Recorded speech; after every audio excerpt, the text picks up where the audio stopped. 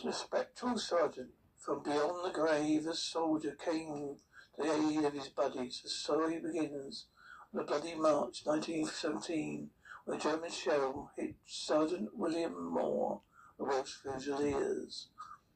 Moore died in the arms of his best friend, Sergeant Harry Jenkins.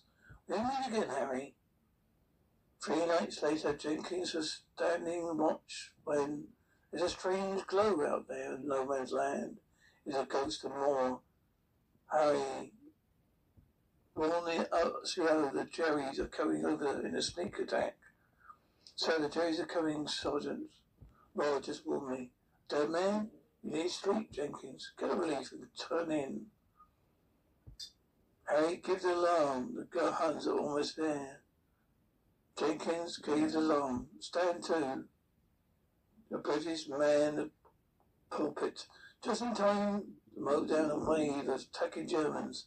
Phantom has freed his comrades and the whole British line.